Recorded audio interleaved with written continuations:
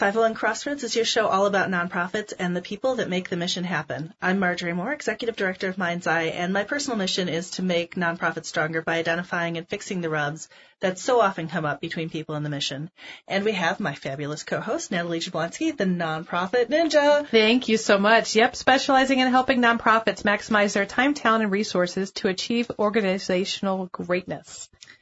Speaking of fabulous, we have a fabulous guest today. We do. I'm excited. Tell us more about what we're talking about today. So I was reading the Post-Dispatch a couple days ago, and there was this article in Nonprofits, and it wasn't just this nonprofit is bad article, which was very nice to see. It's going to get beat up in the press. So it was good news. But in bad news, the article was all about how hard it is to raise money in this economic reality, which is a term that I just really, really hate. Yeah. Overall, the article painted like kind of a doom and gloom picture about the state of fundraising. It said that total giving nationwide was $373.25 billion. That's what it be. Yay! I'll take a piece of that. Yeah, and that was a 4.1 increase over 2014. Fantastic. So that was from Giving USA. Where's the doom and gloom part? But that nonprofits were still struggling finding donors and finding funding. So what's going on? It happens, right? It happens. So that's why we brought in Brett Heinrich, the president of the local AFP chapter and here in St. Louis, to talk to us about what's going on. So welcome, Brett. Tell us a little bit about yourself. Well, thanks, Marjorie. Thanks, Natalie. And it's really a pleasure to be here. You know, it's interesting, the statistics you referenced from Giving USA. The positive, the good news that I take from that is that we as a society are a charitable society. As Americans, we believe in helping those who need help. And ever since those statistics have been gathered, only one time in the history of those statistics have we ever seen a decline. As you know, the vast majority of giving comes from individuals, 78% from individual giving, and then another 6 to 8% each year from bequests and planned gifts, which also are from individuals. So I think that speaks to the American spirit, that we as Americans tend to open our hearts, open our wallets to people who need us. And that's something that really excites me. Awesome. Well, we're really glad you're here. And tell us which organization you're with. I work with just a fantastic organization named St. Andrews Resources for Seniors. In my role, I'm the Chief Development Officer. I run the charitable foundation for St. Andrews. We're a large organization. We're ranked 13th among the St. Louis Business Journal's largest nonprofit organizations.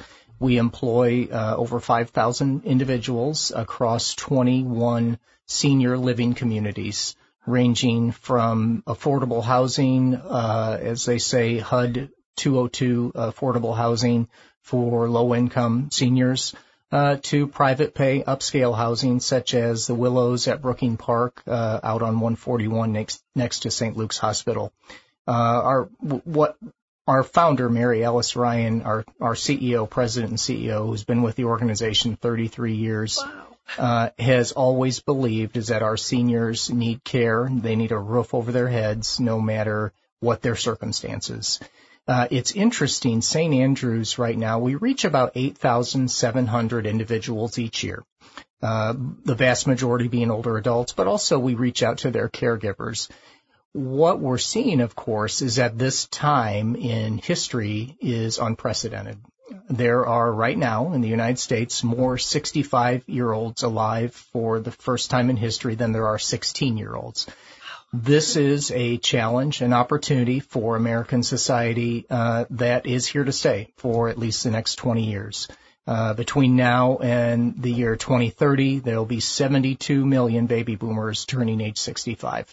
Wow. When you think about the implications for the nonprofit sector, for society in general, everything we do will be impacted by this group. The way we build homes, the way we market and sell retail goods, the way we care for people. Healthcare is going to change dramatically. So we're really living in a fascinating time, and certainly a time of growth and opportunity for organizations like St. Andrews all across the country. That's awesome. What a great mission. Excellent. So let's start with the big question. We'll probably spend the whole episode or more trying to figure this out, but If we could solve it, well, we'd make so much money. So much.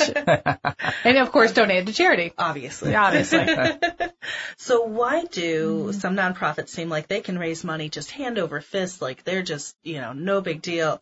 And there's others of us out there really struggling even just to make payroll every week. What do you think are the major differences there that, kind of differentiate, one of those really high performers to one that struggles more? Absolutely. I think that's a really great question, Marjorie, and one that's very complex and probably has a lot of different variables that go into that answer. Nonprofit success, I believe, starts with the relationship between the donor and the organization. So many times people, when I mention I'm in fundraising or philanthropy, they say, oh, you're in sales. And I always say, no, I'm not in sales. In fact, I'm about as far from sales as you can get. Sales are transactional. When you walk into Dillard's and purchase a watch, you don't have a relationship with the person you purchase that watch from. That's not the expectation. In our sector, the nonprofit sector, of course, that's entirely different. We're based on relationships. We're based on aligning the donor's values and beliefs with the organization's mission. So I don't think we're in sales at all. And I think the organizations that recognize that they really exist, certainly for the constituents they serve, but also to align individuals' passions and beliefs with their mission are the ones that have the best fundamental basis for service and for success. Donors want to help. As I said, we're a caring, giving organization, but we really have to listen. We have to listen to what their needs are, what their interests are, and how they want to help an organization grow. Being able to tell that story openly, honestly, with transparency, is really critical. I think there's a lot of factors too. I agree. It's a complex question in itself because I'm sure when you posed the question, there were listeners out there with the smaller charities that were sitting there pen and paper ready to take notes thinking we were going to have all the great answers. And I think there are some obvious things that people can do better, and that's relationship building. But I think there's also some things that we need to realize aren't quick fixes. So we can't just say, oh, we need to have better relationship with our donors, therefore we're gonna send more mail. That's not quite what we're talking about. We're talking about what I hear you're talking about is authentic relationships, transparent relationships where you really can interact with that donor, not on a one-way conversation, not even necessarily maybe on a two-way, but a three-way conversation between the donor and you, and the third being the mission. Is that kind of what, in a nutshell, what you're saying? That is a great way to describe it, Natalie, and I agree completely. There are all kinds of, as you said, tactics out there, the latest way to raise funding, and that really changes. But what doesn't change is our commitment to our mission and our donors. In the corporate world, I've worked with just some really fantastic people in corporate giving. And some of the frustrations that they feel working with nonprofit organizations is duplication of mission. Why should I fund your organization when organizations X, Y, and Z are doing the same thing? What makes you different? What separates you from the pack? And so I think nonprofit organizations, it's very helpful to have a strategic plan to step back and do an environmental scan and say, okay, who are we really serving? Who else is serving that audience? How am I different than this audience, and what opportunities are there to collaborate, to come together, and knowing that two organizations of a similar mission working together can meet the needs of a much larger audience than they could by themselves. Awesome. And what I like about what you said too is it's that who else is serving the audience, not who else is doing what we're doing, because I think that's where I see nonprofits get caught up in and kind of catch themselves. They look at it from a marketing standpoint, going back to the sales reference of, we're the only nonprofit out there that's providing an X service to the Y client. We're the only one. Well, that might be the case, and you can champion that from a marketing standpoint all the way home. But what I heard you say is, hey, we're talking about relationships with the Y, with those, the people who qualify in those clients in that Y group. Who else is serving them? Not necessarily by method of X, but by other way, because those are the people who are also going to be competing for the same dollars. And that's where I see nonprofits really get tripped up. because they're so focused on differentiating themselves and what makes them different, they forget to see what makes them the same. That's a really good point. In a area where we do have a lot of people that are kind of working at the same people, it is really important to pay attention to that, and to also, I think you guys are right. The relationship with the donor at that point is so important.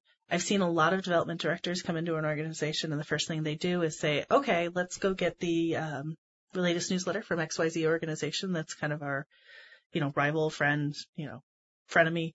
And let's get those people in our database and send out a prospecting email to them or mailing to them. And, I don't know if that's the right way to go every time. So sometimes, but maybe not every time. And I think it's sometimes an easier way to go because no one likes to feel rejected. No one likes to have that rejection, whether we know it's on a personal level or we know it's not on a personal level.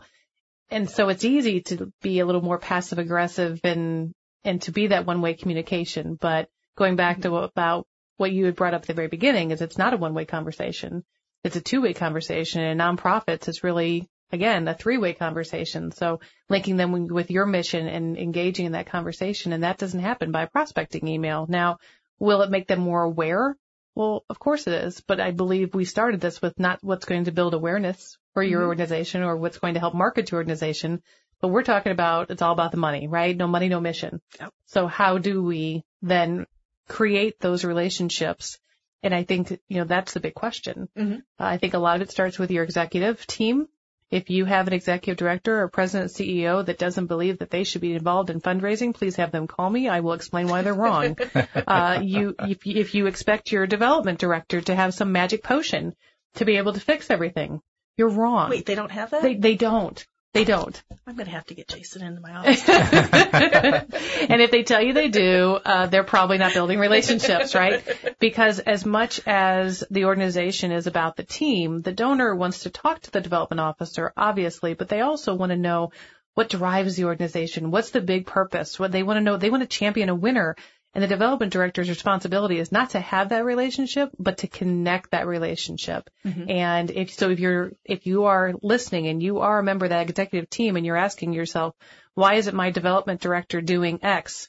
I'm going to ask you to turn back around and say, what have I done to help support my development director in achieving X?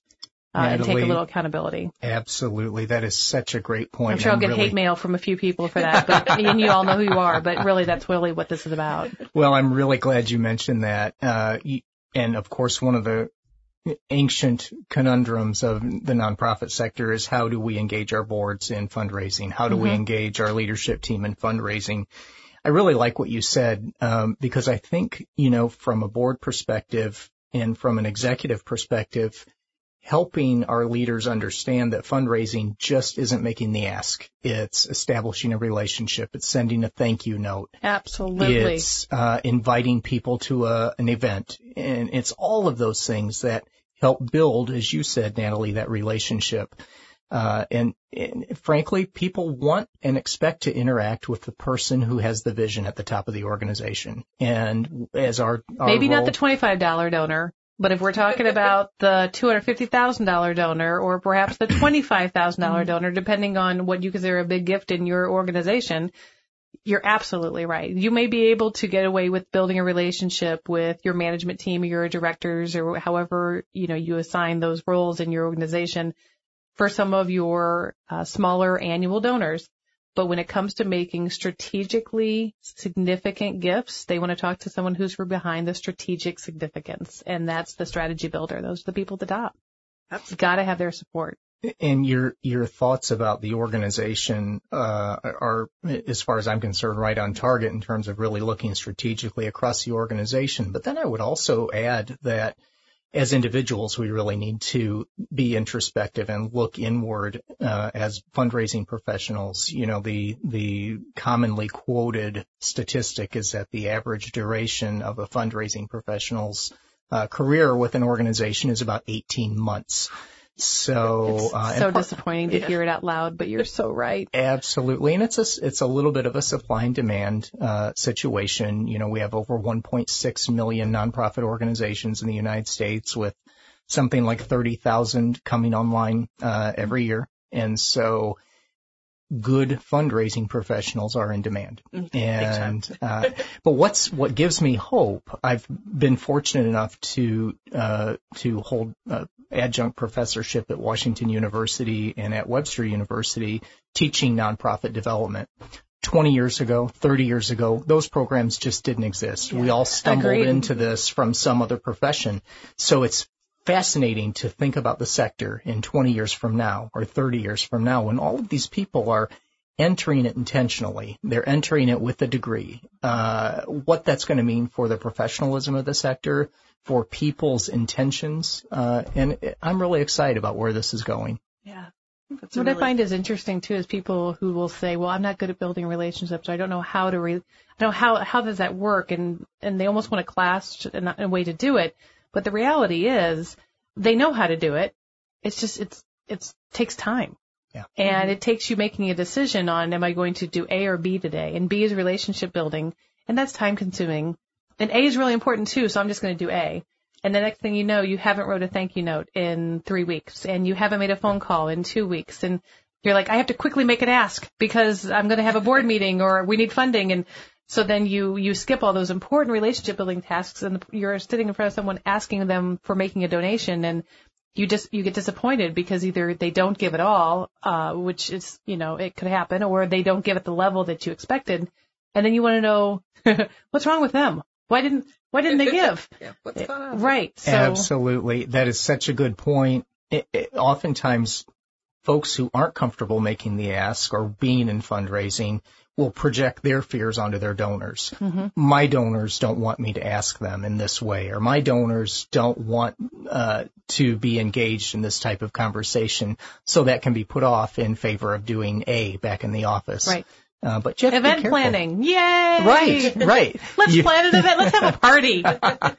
You can plan yourself right out of fundraising if you're not careful. That's a quote right there to take to the bank and cash it.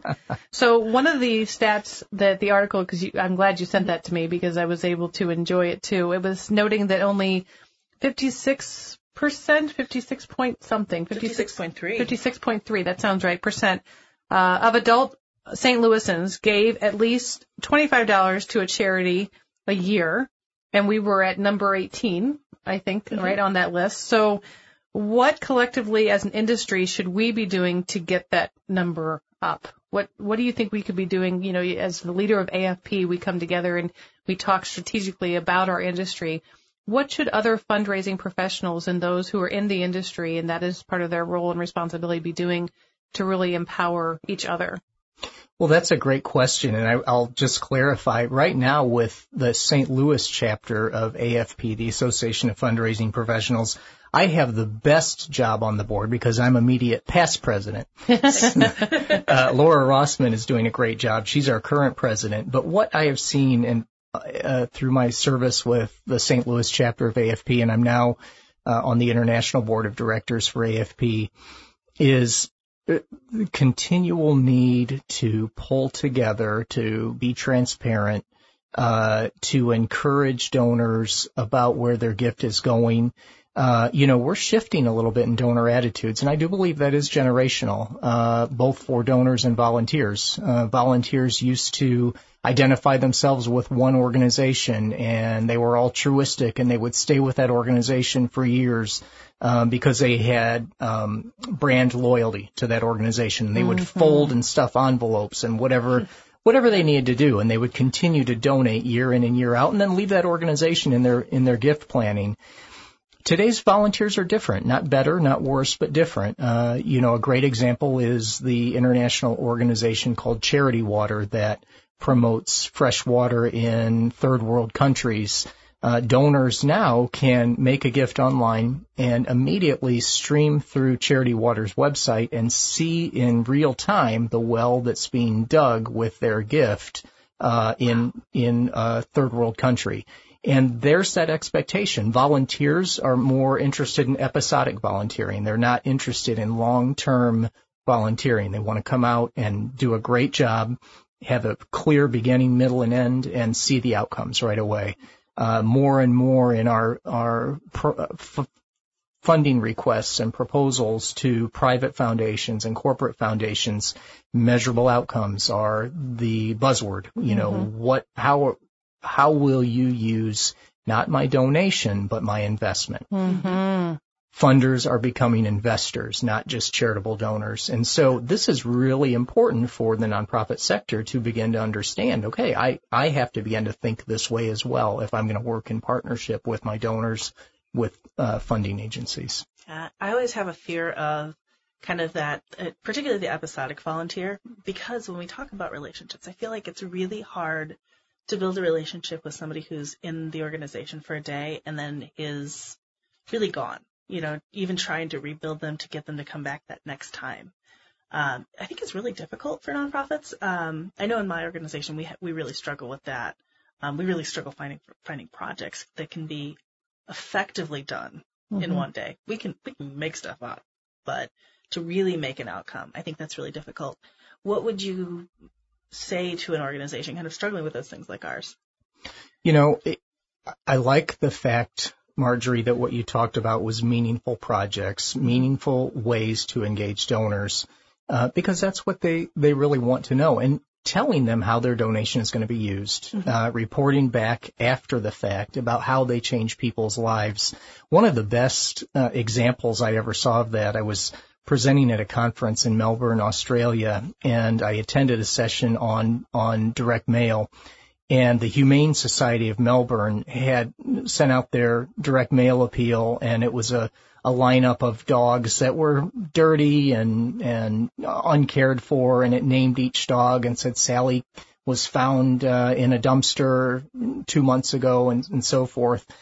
Then when the donor made their gift, they got a letter back, and across the masthead were all the dogs cleaned up and with their new owners, and it said, you know, because of you, we place dogs all across Australia, just like Sally, who now lives with Natalie and has a great life. And so don't let me adopt another dog. My husband will be furious. Marjorie can have him. I can't take another one myself. But I definitely get where you're going. It's a transparency, and I think that's the shift you talked about between making a donation and making an investment. If you think about it, if you had your money and you gave it to your financial advisor, and you said, here's some money. Oh, no, I trust you. I'm sure that everything will be great, and when I retire, I'll have a beautiful nest egg. It'd be ridiculous. Everyone would laugh at you, right? You're laughing now. So think about the same way as your donors. If they're not doing that anymore and they're not saying, here's my donation, good luck with that. They're saying, here's my investment. That raises a different level of expectations. They're going to ask you, how are you using it? What are your expenses like? What are your outcomes look like? They're going to be asking those questions, and they want to see those outcomes because they want to know their investment is good. They want to champion a winner. Absolutely. And to that point, championing a winner, I couldn't agree more. You know, sometimes fundraisers will say, well, will people want to support us if they see all the other supporters we have? Yes, absolutely they do. Sure. Because people want to know that they're not the only one investing in this, and they want to know that they're championing, as you said, Natalie, championing a winner. Yeah, I always encourage people who like to give anonymously, and I appreciate why they do. So it happens when we've all been there where you see a list and you're like, ooh, that person donates to them, and we serve people like that, so we should try to prospect. I mean, we use other donors' list to prospect. It happens. But I know a lot of individuals who like to give anonymously, and I always encourage them, instead of just saying, I'd like to give anonymously, give under something, another name, another identifier, so that somewhere along the line, someone who's paying attention will say, oh, the Smith family, even if it's generic. I see the Smith family a lot in those things like that. They champion good organizations. But it helps the organizations you're supporting, not just with the finances, but also with that donor credibility. So that's a great point. It's one thing to have the words anonymous and to respect that, but if they could take on some sort of pseudo name for donations, it really does help to build that donor credibility for the organization. It's like a double gift. And, you know, in St. Louis, that is so important. Throughout the region, we're a pretty small region. We're a big, small town. Everyone has a shared passion about philanthropy. We are a very philanthropic community, as you said, Marjorie. And knowing who is supporting the various causes in our organization is something that we all like to know, not out of a selfish way, but just because we're a family here. And the donors know the gift officers, and the gift officers know the donors, and we tend to be a big family. I agree. And I think, when you're talking about the St. Louis metropolitan area specifically for our donors, I know the metropolitan area is the part that on the Metro East side, we're always like, oh, those, big organizations in St. Louis. Those big organizations are also in Illinois, and there's little organizations in St. Louis. Am I right? Absolutely. Absolutely. And a lot of the fundamental principles that we've been talking about tonight really fit any organization. It's easy to sort of fall into that mindset of, well, I don't look like that organization. I have a $500,000 budget instead of a $10 million budget. I'm not one of the big pillars in the St. Louis community, but donors are donors, and every donor deserves your respect, your trust, your transparency, no matter what size of organization you are. And your time. Yeah. I think it's a challenge for small organizations to make those jumps, but time is the one thing we're all short on, but we all have. One of life's most precious resources. Yeah, absolutely. Well, thank you so much for coming, Brett, today. The thing that we always ask all of our development guests to do is now if you can give out 3 names and addresses of your best donors for everybody to go ahead and give a call to. Who also might have an interest in our organization and some of our listeners' organizations. But if you're not comfortable with that, are there something else maybe? There's something else. Please tell us about some upcoming AFP events and some upcoming St. Andrews events that you have coming on. Absolutely. And let me mention AFP in the broader vein of what that organization has meant to so many people. Please do. AFP advances philanthropy by enabling people and organizations to practice ethical and effective fundraising, which for me is the bedrock of everything we do, much more important than the latest tactic to raise funds. AFP is an international organization with chapters in Egypt, the United States, Canada, Brazil, Puerto Rico, all with the mission of lifting the profession by helping fundraisers become better at their job. We have over 33,000 members internationally. When I started in fundraising, as we talked about earlier, I had no idea what I was doing, and AFP was my lifeline. And so I would encourage particularly young fundraisers who are listening tonight, or anyone in the nonprofit sector, to get involved. Get involved with AFP. Get involved with other associations like AFP if you're more of a specialist. Get involved with the Planned Giving Council. Get involved with the Research Council. By becoming a student of the profession, you're really going to elevate what you can do to serve donors. And that's so important. I've been blessed to work with some great organizations throughout my career. And the one I'm with now, St. Andrews Charitable Foundation, we're particularly excited about the Ageless Remarkable St. Louisans Gala that will be coming up October 23rd at 5 p.m. at the Hyatt Regency by the Arch. This is a tremendous celebration of redefining what it means to be in your retirement years. We'll be honoring 18 fantastic individuals who are all age 75 plus, who continue to lead remarkable lives either through volunteerism, philanthropy, a second career, a continuing career.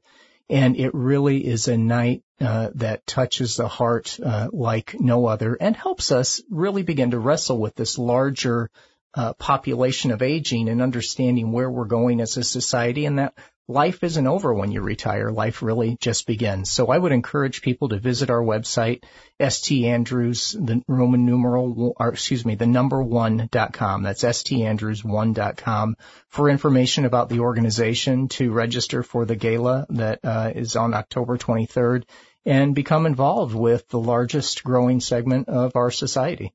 It's a great event. I can tell you just from experience, I've been at the event. It's remarkable, as is the name, and regardless of who you serve or the population you serve or the mission you serve, we all are going to get older at some point, and it's great to be able to walk away and say, wow, look at what my next half of my life or my next phase of my life could be. it's definitely inspirational. So kudos to you and your team for that event. Thank you. Thank you, Natalie. Thank you so much again for joining us, Brett, and thank you to all of you for joining us on 501 Crossroads. We're recording at the studios of Mind's Eye Radio, and it's produced and hosted by me, Marjorie Moore. And me, Natalie Jablonski. And Mike Curtis is our sound engineer. Please go to iTunes or Stitcher or whatever your favorite app is, and please subscribe to us so you get us every week, and leave us some feedback so that maybe they tell other people about us, which would be fantastic. You can find us on Facebook at 501 Crossroads. Thank you for listening, and remember, we're all working towards the same outcomes.